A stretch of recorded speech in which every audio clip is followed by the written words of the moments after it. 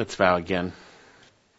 Father, we thank you so much for this morning again. We thank you for the reason why we're here. We're here to worship you, and we know that you seek worshipers in spirit and in truth. And by your grace through your Son, Jesus, we have been placed into the body of your Son, and we have your Spirit, and we are able to worship in truth. We have your truth revealed concerning who you are and what you've done for us. And we thank you, and we praise you. And Father, we thank you for a privileged time to also get into your word. And I pray you would use this time greatly to grow us in respect to our in the grace and knowledge of your Son, Jesus, I pray, so that you be, again, greatly glorified. Praise in his precious name. Amen. Now, we're all pretty aware that the Christian life at times is no cakewalk, that there are trials and snares and thorns, there's difficulty. Now, certainly the world has all that, because the world is always living in the context of a sinful world and the consequences of their sin. So there's trials with that. But for believers, we desire to do the right thing. We desire to follow the Lord. And at times, difficult things come our way. There are temptations. We have our flesh. We have Satan tempting us. With the world, obviously, with its temptations, going the opposite direction of our desires and wanting to follow the Lord. And in this testing, we realize sometimes that this testing can be pretty weighty, pretty heavy. But one thing I think we're going to see is that the Lord God tests us not to tear us down, not to destroy us, but to actually prove our faith so that he would be glorified. And that the testing of our faith is actually a very good thing, and it is designed and ultimately brought forth, and it will bless those who are truly in the faith.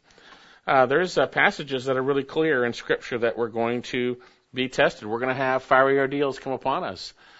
Peter shares to those in Asia Minor in 1 Peter 4:12, "Beloved, do not be surprised at the fiery ordeal which comes among you for your testing, as though some strange thing were happening to you." James writes, "Consider it all joy, my brethren, when you encounter various trials, knowing that the testing of your faith produces endurance, and let endurance have its perfect result." But yet we don't like that testing at times, and it's understandable. We don't like difficulty. We don't like things that seem to be difficult or hard. There are many different tests. They come in many different forms, whether it's a physical trial, whether it's a relational trial, work situation, something at church, whatever it might be. So how are we to respond when this testing inevitably comes? How are we to respond? Well, we're going to see from Scripture, through the testing of Abraham, the paradigm of faith, how we are to respond. Turn with me to Genesis chapter 22, and we're going to be looking at verses 1 through 24. Now, the context, we went through Genesis a couple years ago. You might remember that.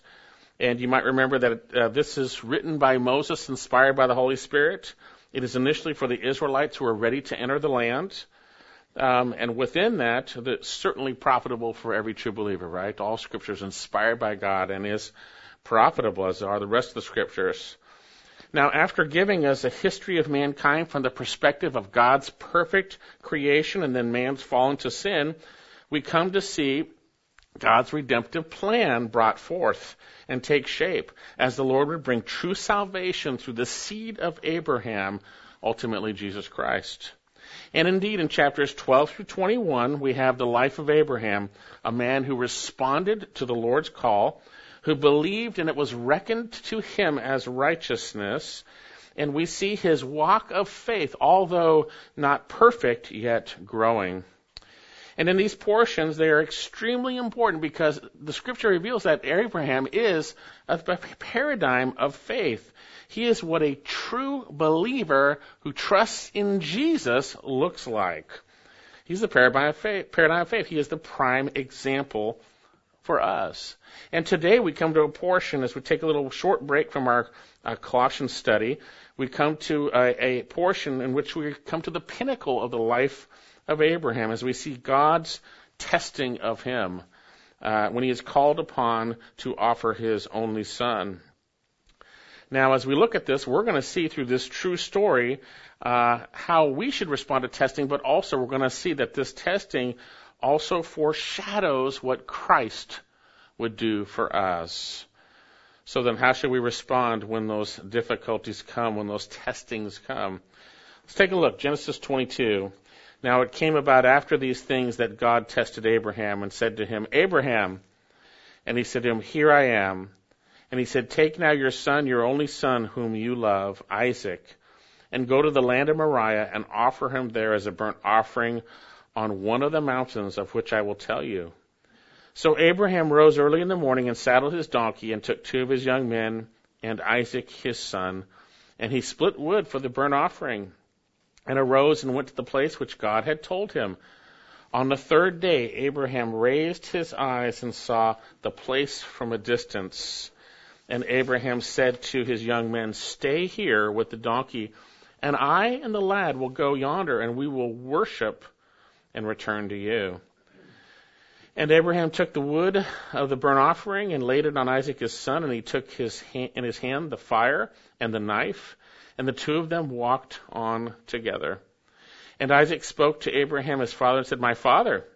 And he said, Here I am, my son. And he said, Behold the fire and the wood, but where is the lamb for the burnt offering? And Abraham said, God will provide for himself the lamb for the burnt offering, my son. So the 2 of them walked on together. Then they came to a place of which God had told him, and Abraham built the altar there, and arranged the wood, and bound his son Isaac, and laid him on the altar on top of the wood. And Abraham stretched out his hand and took the knife to slay his son. But the angel of the Lord called to him from heaven and said, Abraham, Abraham. He said, Here I am. And he said, Do not stretch out your hand against the lad. Do nothing to him, for now I know you fear God, since you have not withheld your son, your only son, from me. Then Abraham raised his eyes and looked, and behold, behind him a ram caught in the thicket by his horns. And Abraham went and took the ram and offered him up for a burnt offering in the place of his son. And Abraham called the name of the place, The Lord will provide, as it is said to this day, In the mount of the Lord it will be provided. Then the angel of the Lord called upon Abraham a second time from heaven and said, By myself I have sworn, declares the Lord, because you have done this thing and you have not withheld your son, your only son. Indeed, I will bless you, greatly bless you, and I will greatly multiply your seed as the stars of the heaven and the sand as the sand of the seashore, and your seed shall possess the gate of their enemies. And in your seed all the nations of earth shall be blessed, because you have obeyed my voice. So Abraham returned to his young men, and they arose and went together to Beersheba, and Abraham lived in Beersheba. Now it came about after these things that it was told to Abraham, Behold, Milcah also has borne children to your brother Nahor, Uz, his firstborn, and Buz, his brother, Uz and Buz, by the way, if you're looking for names, if you're giving a child. Uz and Buz, his brother, and Chemiel, the father of Aram, and Chesed, and Hazo, and Pildash, and Jiphloph, and Bethuel. And Bethuel became the father of Rebekah. These 8 Milcah bore to Nahor, Abraham's brother, and his concubine, whose name was Reumah, who also bore Teba, Gaham, and Tahash, and Maacah. Well, if it hasn't become evident already, this is an incredibly important passage of Scripture. And I just pray that the Lord will allow me to share it exactly as He desires this wonderful truth to be brought forth. So how should we respond when tested? First of all, we need to realize that God will test our faith. He's going to test our faith, and He's going to prove it genuine and bless us if you're a true believer. He's going to prove and demonstrate it genuine. Look at our passage here. Now, it came about after these things that God tested Abraham, verse 1, and said to him, Abraham, and he said, Here I am. And he said, Take now your son, your only son whom you love, Isaac, and go to the land of Moriah and offer him there as a burnt offering on one of the mountains of which I will tell you. So our passage begins with that phrase, Now it came about after these things. Well, what things is he talking about? Well, obviously he's referring to what he spoke about in chapter 21. And if you were with us in Genesis, you might remember that the Lord God was faithful to Abraham. Indeed, Abraham was walking with the Lord, and he experienced the Lord's faithful protection in regards to the Philistines and a provision of a well, chapter 21, in spite of Abraham's past failures. Isn't that great? The Lord, in spite of our failures, he still is faithful to us. He is faithful to Abraham. And the Lord even used a pagan Philistine king, Abimelech, who saw that God was with Abraham and all that he did. He saw that. And we know that God had promised Abraham the land. He was looking for a better heavenly country, and he was sojourning, just like you and I. So after this interaction with Abimelech, we come to our passage. Now, it came about after these things that God tested Abraham. And what was the test? He said to him, Abraham, and he said, here I am. Heneni, here I am.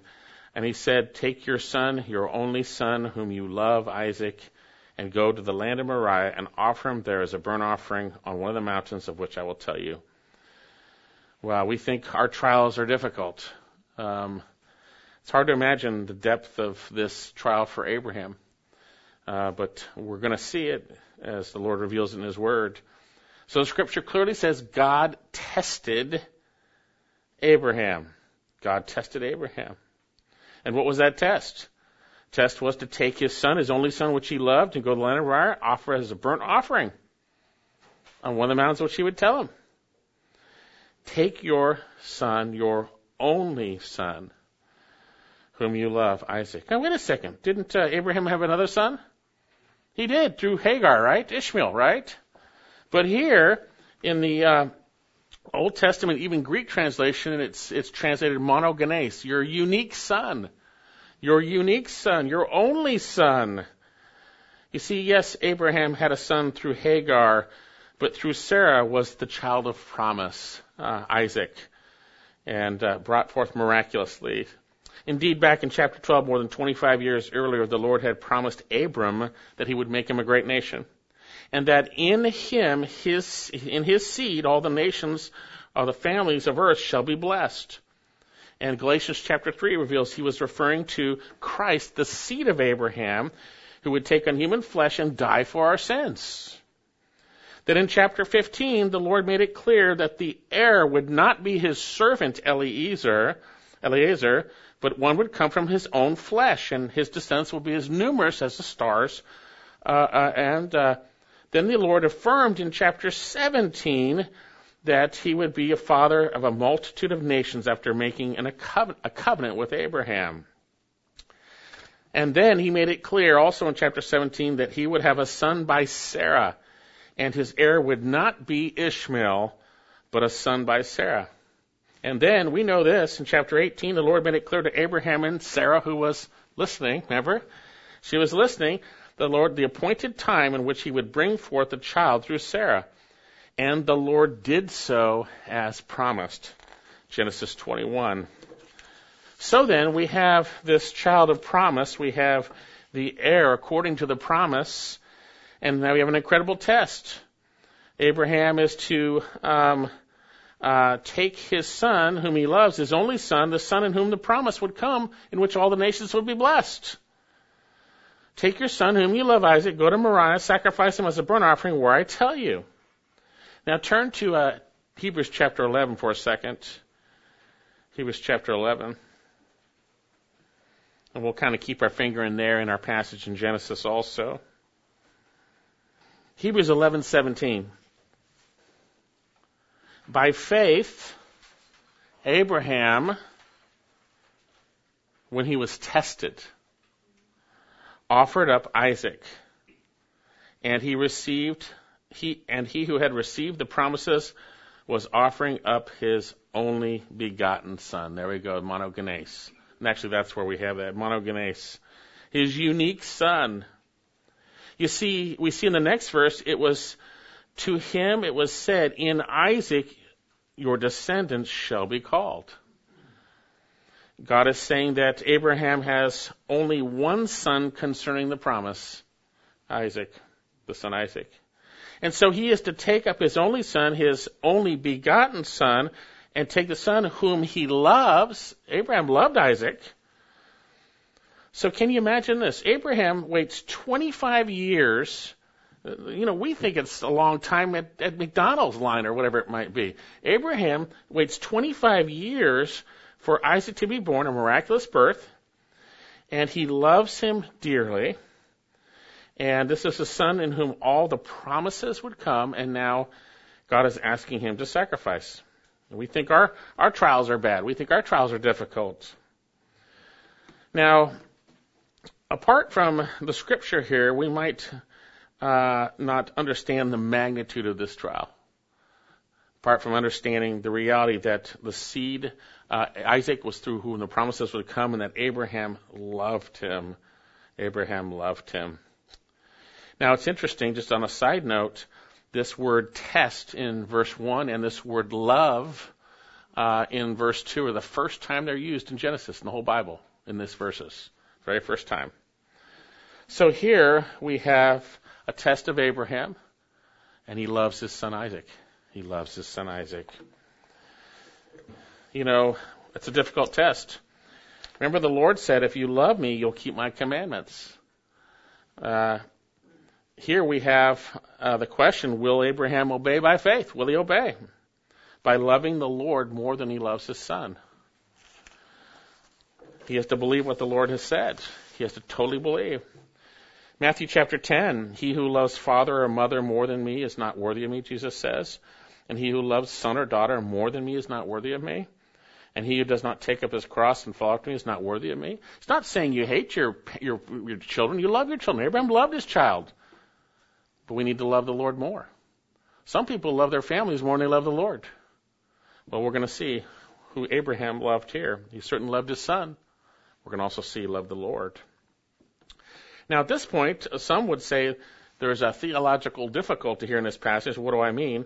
Well, in Hebrews chapter 11, the word translated test, not the word in Genesis, but in chapter 11, it's the same word translated in the Greek translation of Genesis, but it's also in James chapter 1. It's translated tempted. And you say, wait a second. I thought God does not tempt anyone. And yet we see God is testing. Same word. Does God tempt us? Well, the reality is we see this word in Hebrews 11 and the Greek translation of Genesis 22 is pyrazo. It means to try, examine, test, prove. It can be used in a good sense or a bad sense. In a good sense, God's actions towards his people to prove, try, or test in a sense. In a bad sense, man's testing of God in an evil way. And in a bad sense, tempting like Satan tempts. We have Satan. He's the tempter. He is the ha-pyrazon. He is the tempter. So with that in mind, how do we resolve this? Well, James chapter 1:13 resolves it completely. James 1:13, I'll read this to you. Let no one say he is tempted, I am being tempted by God. For God cannot be tempted by evil, and he himself does not tempt anyone. God was not tempting Abraham to sin. He was testing him to prove his genuine faith and to bless him. God does not come along when you think you're feeling tempted to sin because of some difficulty. That is not God doing that part.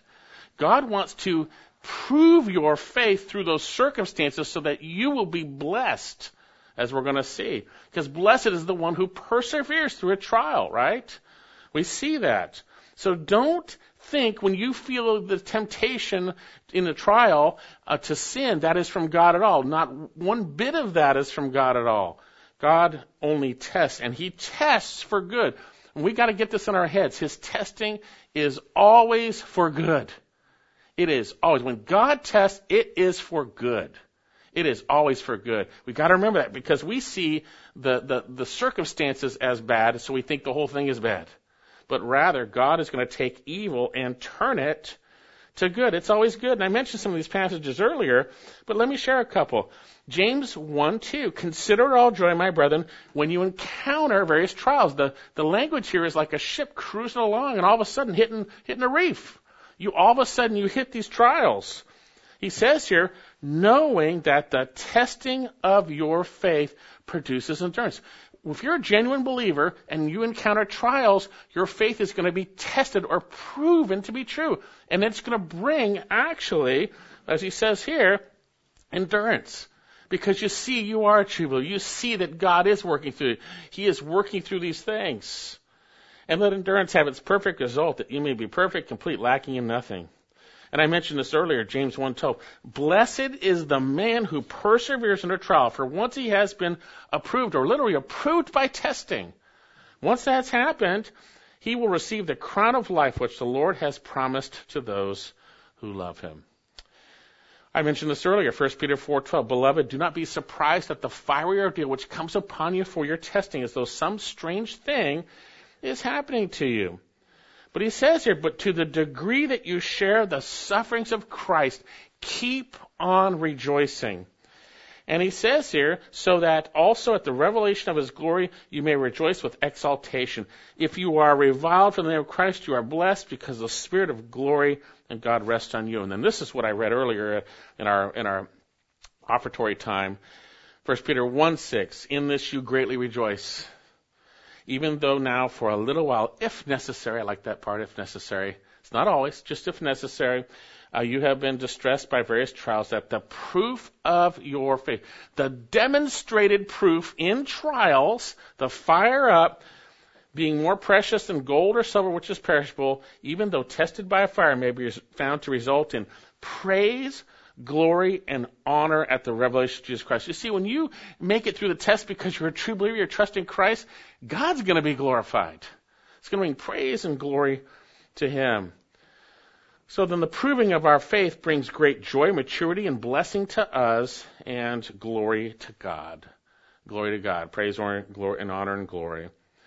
So then, if we knew something was coming our way, it would be wise for us to prepare, right? If we know we're going to be tested, we need to think biblically that God, when he allows testing, now I'm not talking about discipline. Hebrews chapter 11 talks about, or 12 talks about that. We're all partake of that. We all partake of discipline if we are saved, because we do mess up, and God's going to spank us, that we would share in his holiness. He's a good father. But when we are tested, Abraham was not being spanked here. He was being tested by God. God clearly says that.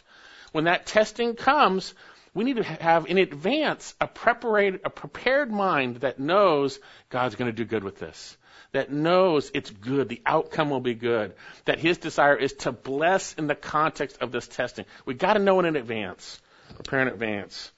And so then, we have here, back in our passage, so then the Lord is testing Abraham. You could say it literally, the Lord is proving Abraham.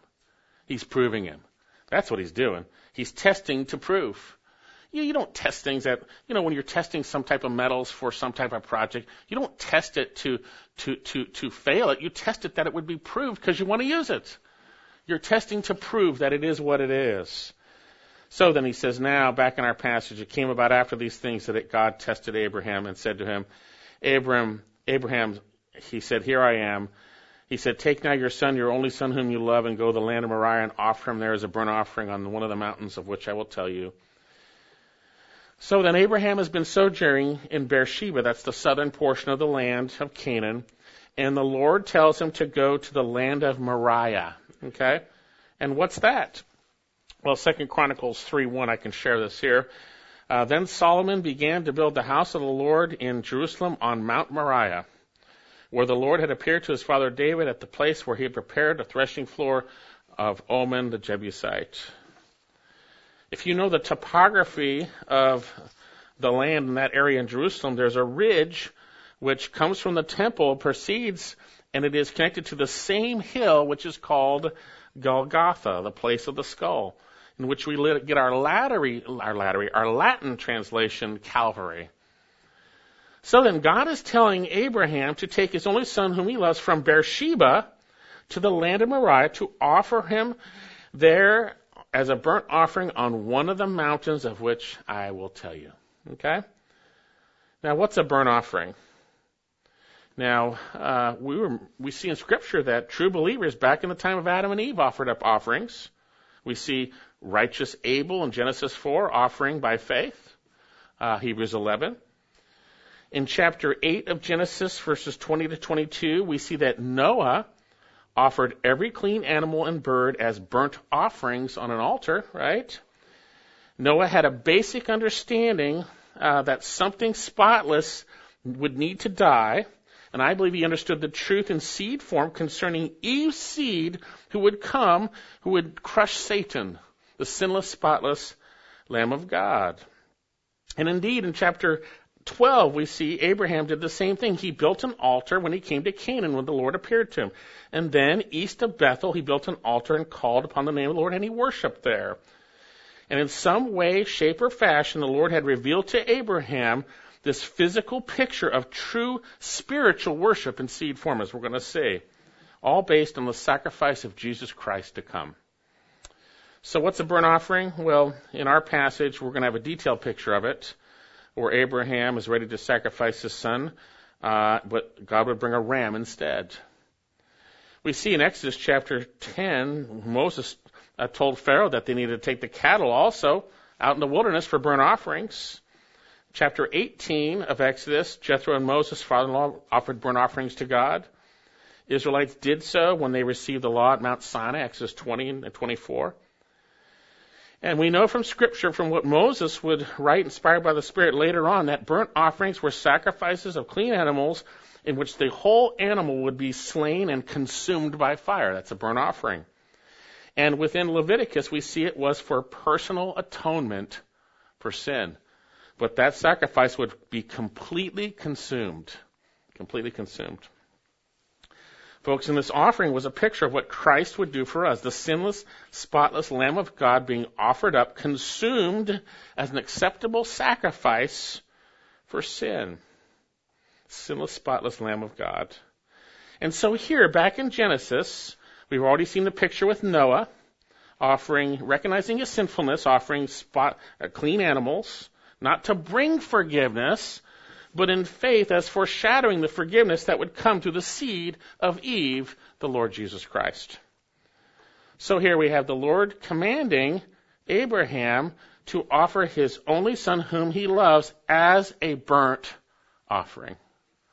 I can't imagine anything more difficult than that. If you have children, you love them, and the Lord is saying, offer him up, that he be totally consumed. God was testing Abraham, asking him to give up his greatest treasure, his son whom he loved, his only son, the son in whom the promises would be fulfilled. So if we're following along the surface here, we have a dilemma, don't we? We have a dilemma.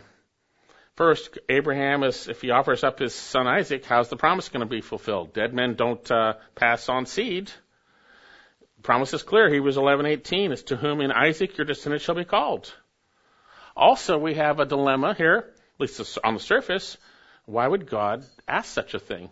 It seems totally out of his character, a loving God, to ask Abraham to do such a thing. Certainly God was against human sacrifice. Well, also at this time, it could appear that the promises of God contradicted the command. God had promised it would be through your seed, but go ahead and have him offered up as a burnt offering. And this is the place where many of us get stuck in the midst of trials, where we try to resolve things rather than believing what God has said in his word, which resolves it ultimately. You see, what we're going to see is that God would use this circumstance and he would provide a substitute. And he would use it to foreshadow the one time there would be a human sacrifice, the Lord Jesus Christ dying for our sins. That's what we're going to see. So we need to learn from Abraham's obedient response of faith. He believed what God said, and we need to stand on his word, believe what he said, and act upon it in obedience. Verse 3, so Abraham rose early in the morning and saddled his donkey and took 2 of his young men with him and Isaac his son. And he split the wood for the burnt offering, and he arose and went to the place of which God had told him. On the 3rd day, Abraham raised his eyes and saw the place from a distance, and Abraham said to his young men, stay here with the donkey, and I and the lad will go yonder, and we will worship and return to you. And Abraham took the wood for the burnt offering and laid it on his son Isaac. He took in his hand the fire and the knife. So the two of them walked on together, and Isaac spoke to Abraham his father and said, "My father." And he said, "Here I am, my son." And he said, "Behold the fire for the wood, but where is the lamb for the burnt offering?" And Abraham said, "God will provide for himself the lamb for the burnt offering, my son." So the two of them walked on together, and they came to the place which God had told him. And Abraham built the altar there. He arranged the wood, bound his son Isaac, and laid him on the altar on top of the wood. And Abraham stretched out his hand and took the knife to slay his son. You see here, Abraham's faith was manifest in obeying, by the way. Hebrews chapter 11, by faith, verse 17, when Abraham was tested, he offered up Isaac. And he whom he received the promises was offering up his only begotten son. It was to him it was said, "In Isaac your descendant shall be called." He considered that God is able to raise men even from the dead, from which he also received him back as a type. So we have the details here. Abraham's offering up Isaac. We have the details. He rose early in the morning, quick obedience, took two of his young men. He split the wood. He arose and went to the place which God had told him. And you notice, boom, boom, boom, the quickness of his obedience. Right away.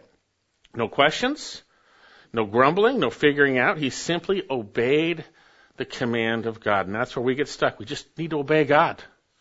Obey the Lord. This is genuine biblical faith. And we see he is obeying the Lord. His faith was manifest in obeying, just as we saw.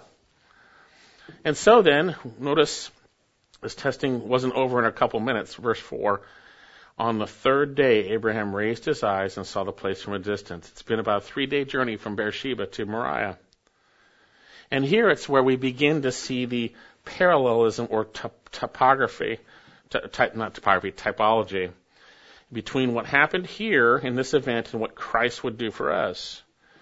You see, for Abraham, Isaac was initially as good as dead for 3 years. 3 days. Good as dead for 3 days. And you might remember that Christ was in the tomb for 3 days before he rose. And then notice this, verse 5, and Abraham said to his young men, "Stay here with the donkey, and I and the lad will go yonder." And notice what he says, "And we will worship and return to you." This is a statement of faith. Abraham sees what God has called him to do as worship. He sees the burnt offering of worship. He sees what he's asking him to do as worship. We will worship and return to you. This is so important because we see in obedience we're worshiping God when we do what he says. He's obeying him. We're going to worship. He's going to offer that burnt sacrifice. He's going to worship the Lord. And this puts a monkey wrench into a lot of churches' modern view of worship. Worship is not merely music. Worship is not just excitement about God. Worship is ascribing to the living God the worth due his name in the context of faith and obedience. And certainly we see that here in Abraham.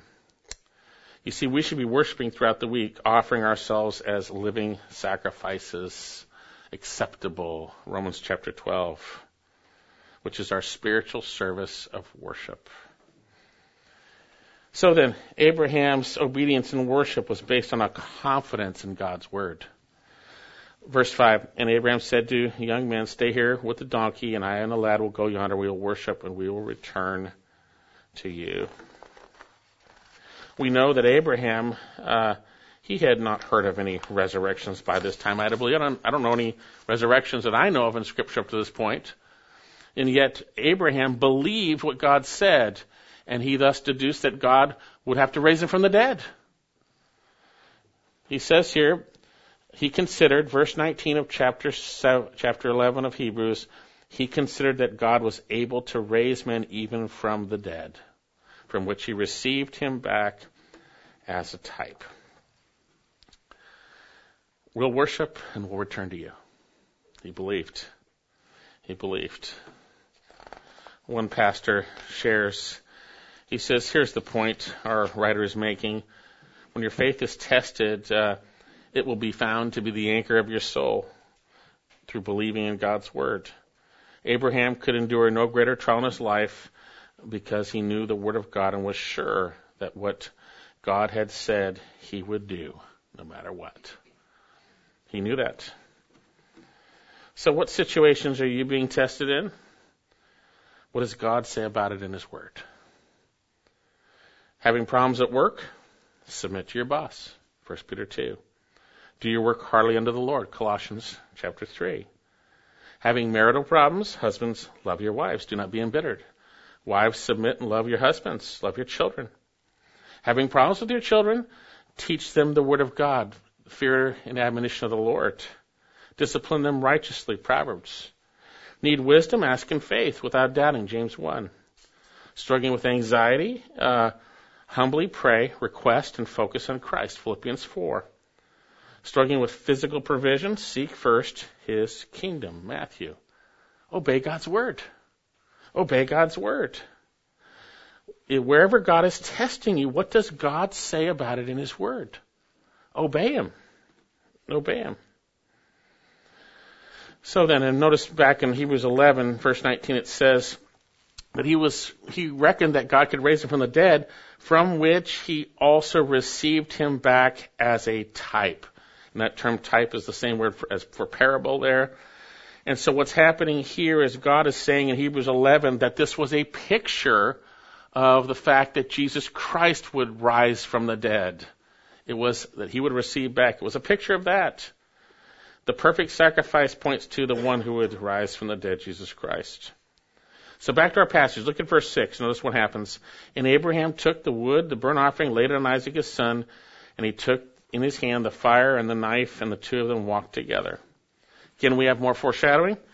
As Christ would carry his cross, and his son Isaac would carry the wood, here we see. And Scripture says, so the two of them walked together. Again, foreshadowing the harmony of the Father and the Son in terms of the sacrifice of the Son on the Father's behalf for us. He sent him to die for our sins. And then notice Isaac begins to wonder something. Verse 7. And Isaac spoke to Abraham, his father, and said, my father here. He said, here I am. And he said, behold the fire and the wood, but where's the lamb for the burnt offering? That's a good question. Now, he might ask, how old is Isaac at this point? Some would say, because of chapter 23, that he's in his 30s, because of the age given for Sarah. But I actually don't agree. Our passage says he was a lad. That speaks of a young man, a boy or a youth. And we see that Abraham lived in Beersheba, actually. Verse 19 of chapter 21 implies some time passing. Actually 23. And then in chapter 21, the boy is weaned. We see back before this. And Abraham lived in the Philistine area many days. So all that said, it's my thought he's probably a teenager or a young adult.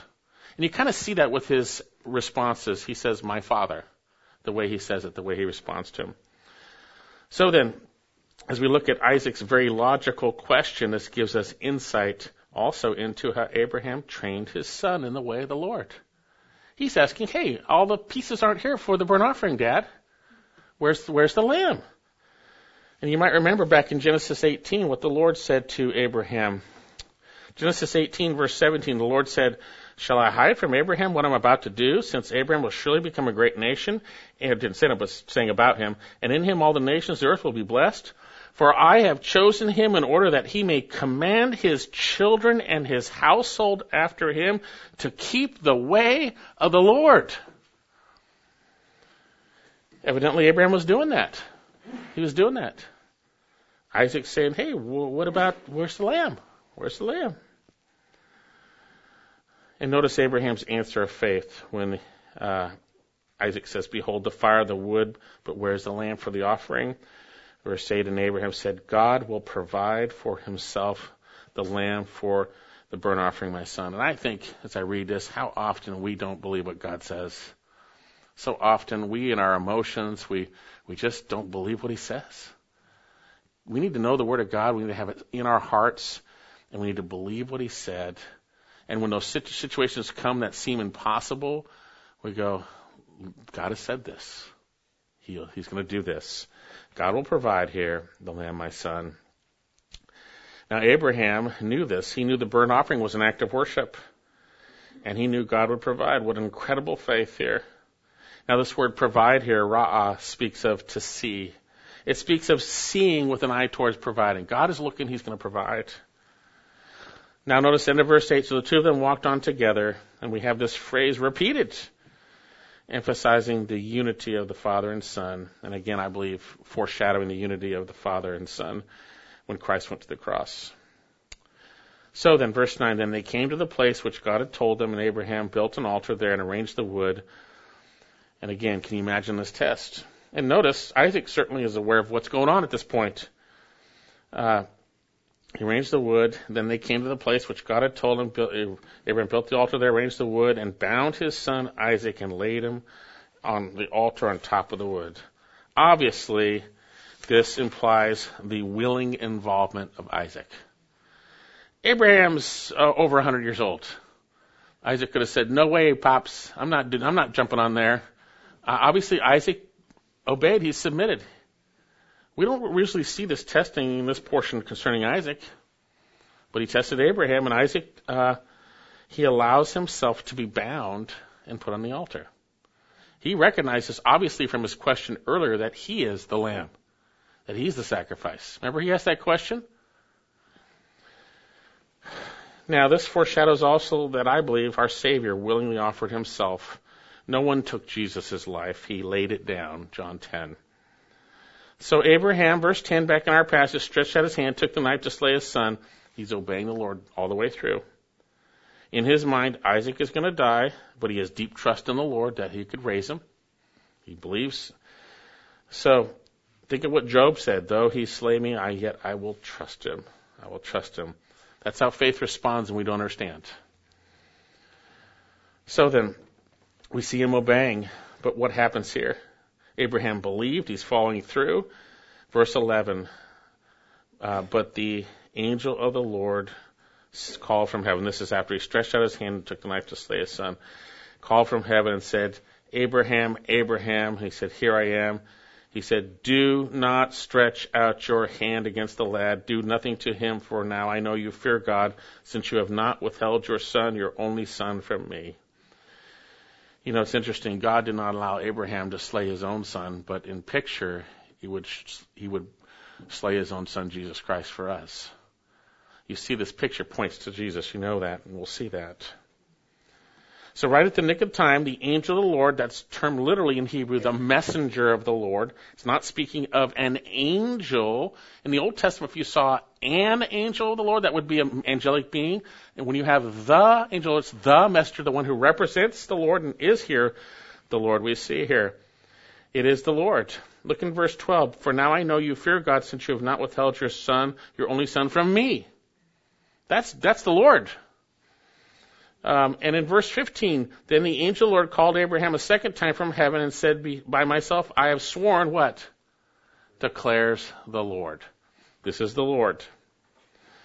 Now then the Lord, the great I am, who has stopped Abraham, do not stretch out your hand against the lad, do nothing to him, for now I know you fear God, since you have not withheld your son, your only son. Now, didn't God know that Abraham feared him already?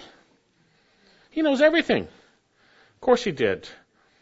What he's saying here is now, by practical experience, your deeds, you have demonstrated you fear me. It has been made known. It's been made known.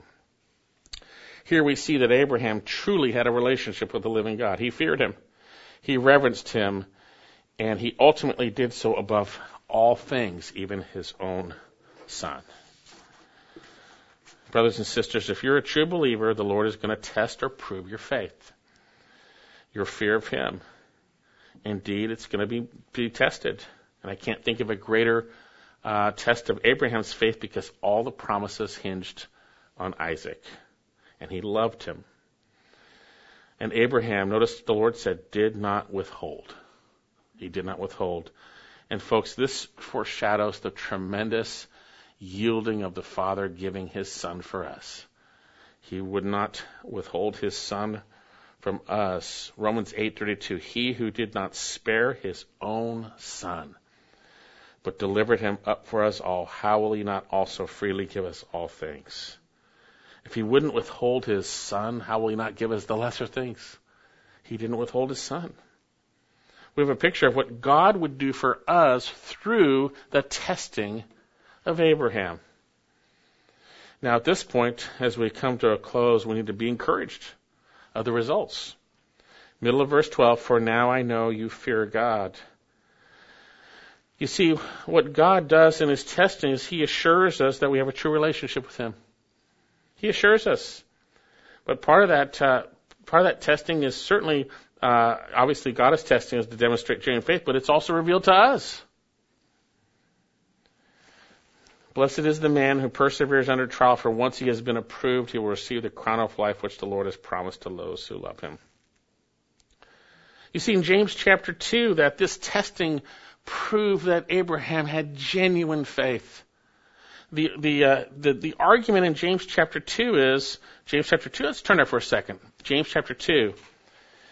To help understand James 2, you clearly need to understand that this is talking about saving faith.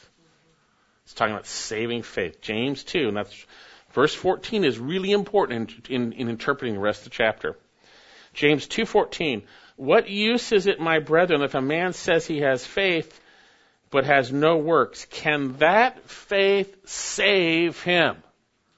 No, it can't. But it's talking about saving faith. Then you go to verse 19. You believe that God is one. You do well. The demons believe and shudder. But are you willing to recognize, this is verse 19, foolish fellow, that faith without works is useless? Was not Abraham our father justified by works when he offered up Isaac his son on the altar? You see, that faith was working with his works. As a result of the works, faith was perfected or brought to completion, you see. And the scripture was fulfilled, which says Abraham believed God and it was reckoned to him as righteousness. And he was called a friend of God. You see that man is justified by works, not by faith alone. Now, what he's saying, we know from Scripture we are justified by faith, but genuine saving faith will have demonstrated works. And so Abraham's actions demonstrated that when God said back earlier he believed it was reckoned to him as righteousness, that was true. He truly believed, and it was demonstrated through his works. So then God will do that to prove to us where we are, to demonstrate it. Now let's get back to Genesis and let's finish up. Verse 13, then, and notice God brought provision instead. Then Abraham raised his eyes and looked, and behold, a ram caught in a thicket by its horns. And Abraham went and took the ram and offered him up for a burnt offering in the place of his son. And Abraham called the name of that place, the Lord will provide, as it said to this day, in the mount of the Lord it will be provided. And that points to what Jesus Christ did for us, by the way. See, God provided. He raised his eyes. The author wants us to see. Behold, there's a ram caught in a thicket. A ram is a male sheep, and it's caught in a thicket. And what does Abraham do? He takes it, he offers it up as a burnt offering in the place of his son. Abraham didn't stop and say, phew, we're all done. He went and worshipped with his son. We'll go worship. Initially, he thought he would offer his son. Now, he knew the Lord provided, and the Lord did provide. And they put the ram up, and the Lord provided the ram. You see, the Lord provided his son in our place. All of us, like sheep, have gone astray. Each one has turned his own way, but the Lord has caused the iniquity of us all to fall upon him. Isaiah 53. 2 Corinthians 5:21, he who knew no sin, that's Jesus, sin, he made him who knew no sin to be sin on our behalf, that we might become the righteousness of God in him. The Lord provided. This all foreshadows what God would do.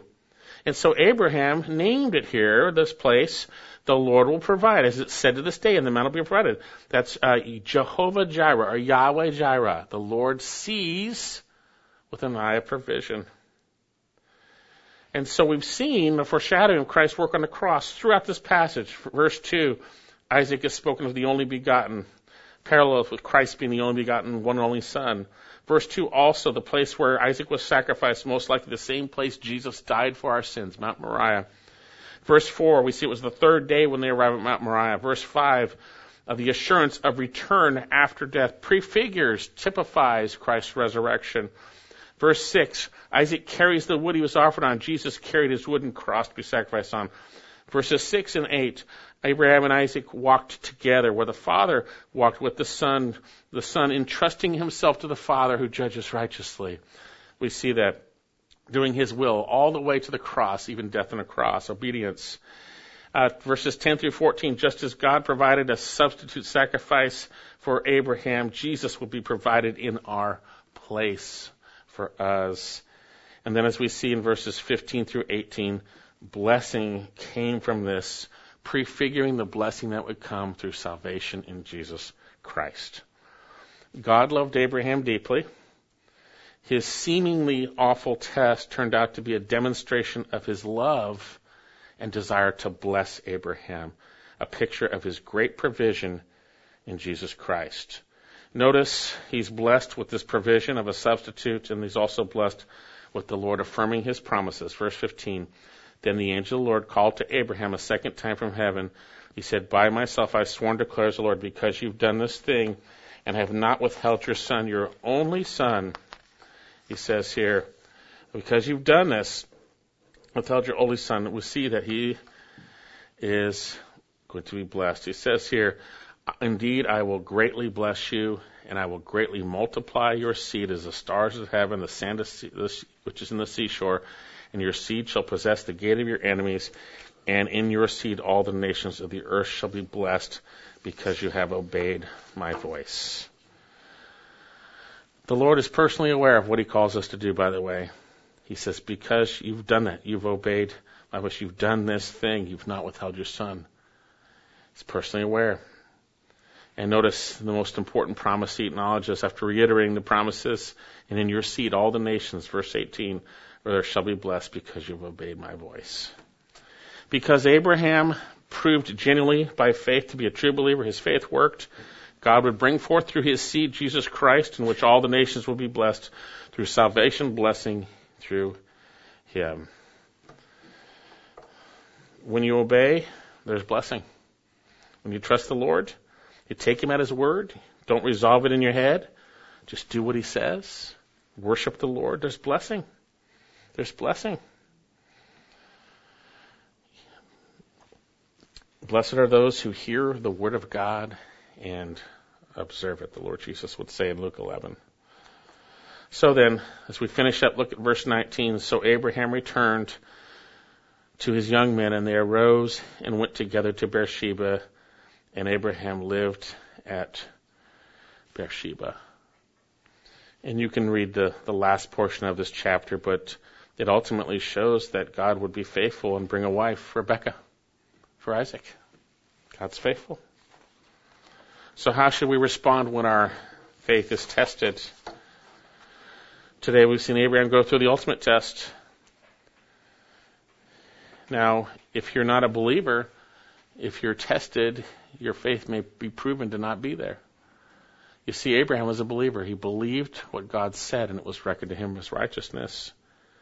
You see, every single one of us needs to believe that we're sinners. Needs to believe what God says about us. Needs to believe that we are going to be judged, that his wrath is upon us.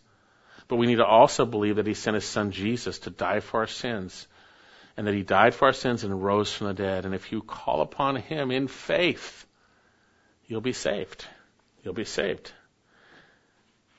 And then the Lord will test us and prove and demonstrate the truth of our relationship with him, which will bless us and build us up. How about you? Having problems with work? Obey the Word of God. Having problems with family? Obey the Word of God. Teach your children. Need wisdom? Ask for wisdom. Obey the Word of God. Struggling with worry? Pray, focus on Christ. Struggling with physical provision? Seek first his kingdom. Obey the Word of God. Let's pray.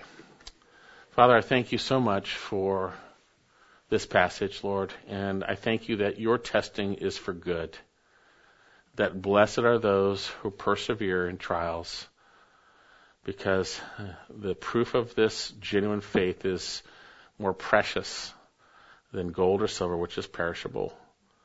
Lord, thank you that you use trials to demonstrate our genuine faith in your Son Jesus, and you use it to bless us.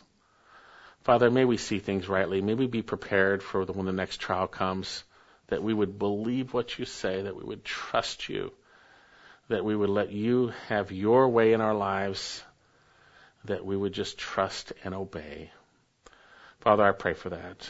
I thank you again for this example, which points ultimately to your provision of your Son Jesus for our salvation, for our sins, that you did provide. And you provided through your Son Jesus. And we thank you and praise you for him. In his precious name. Amen.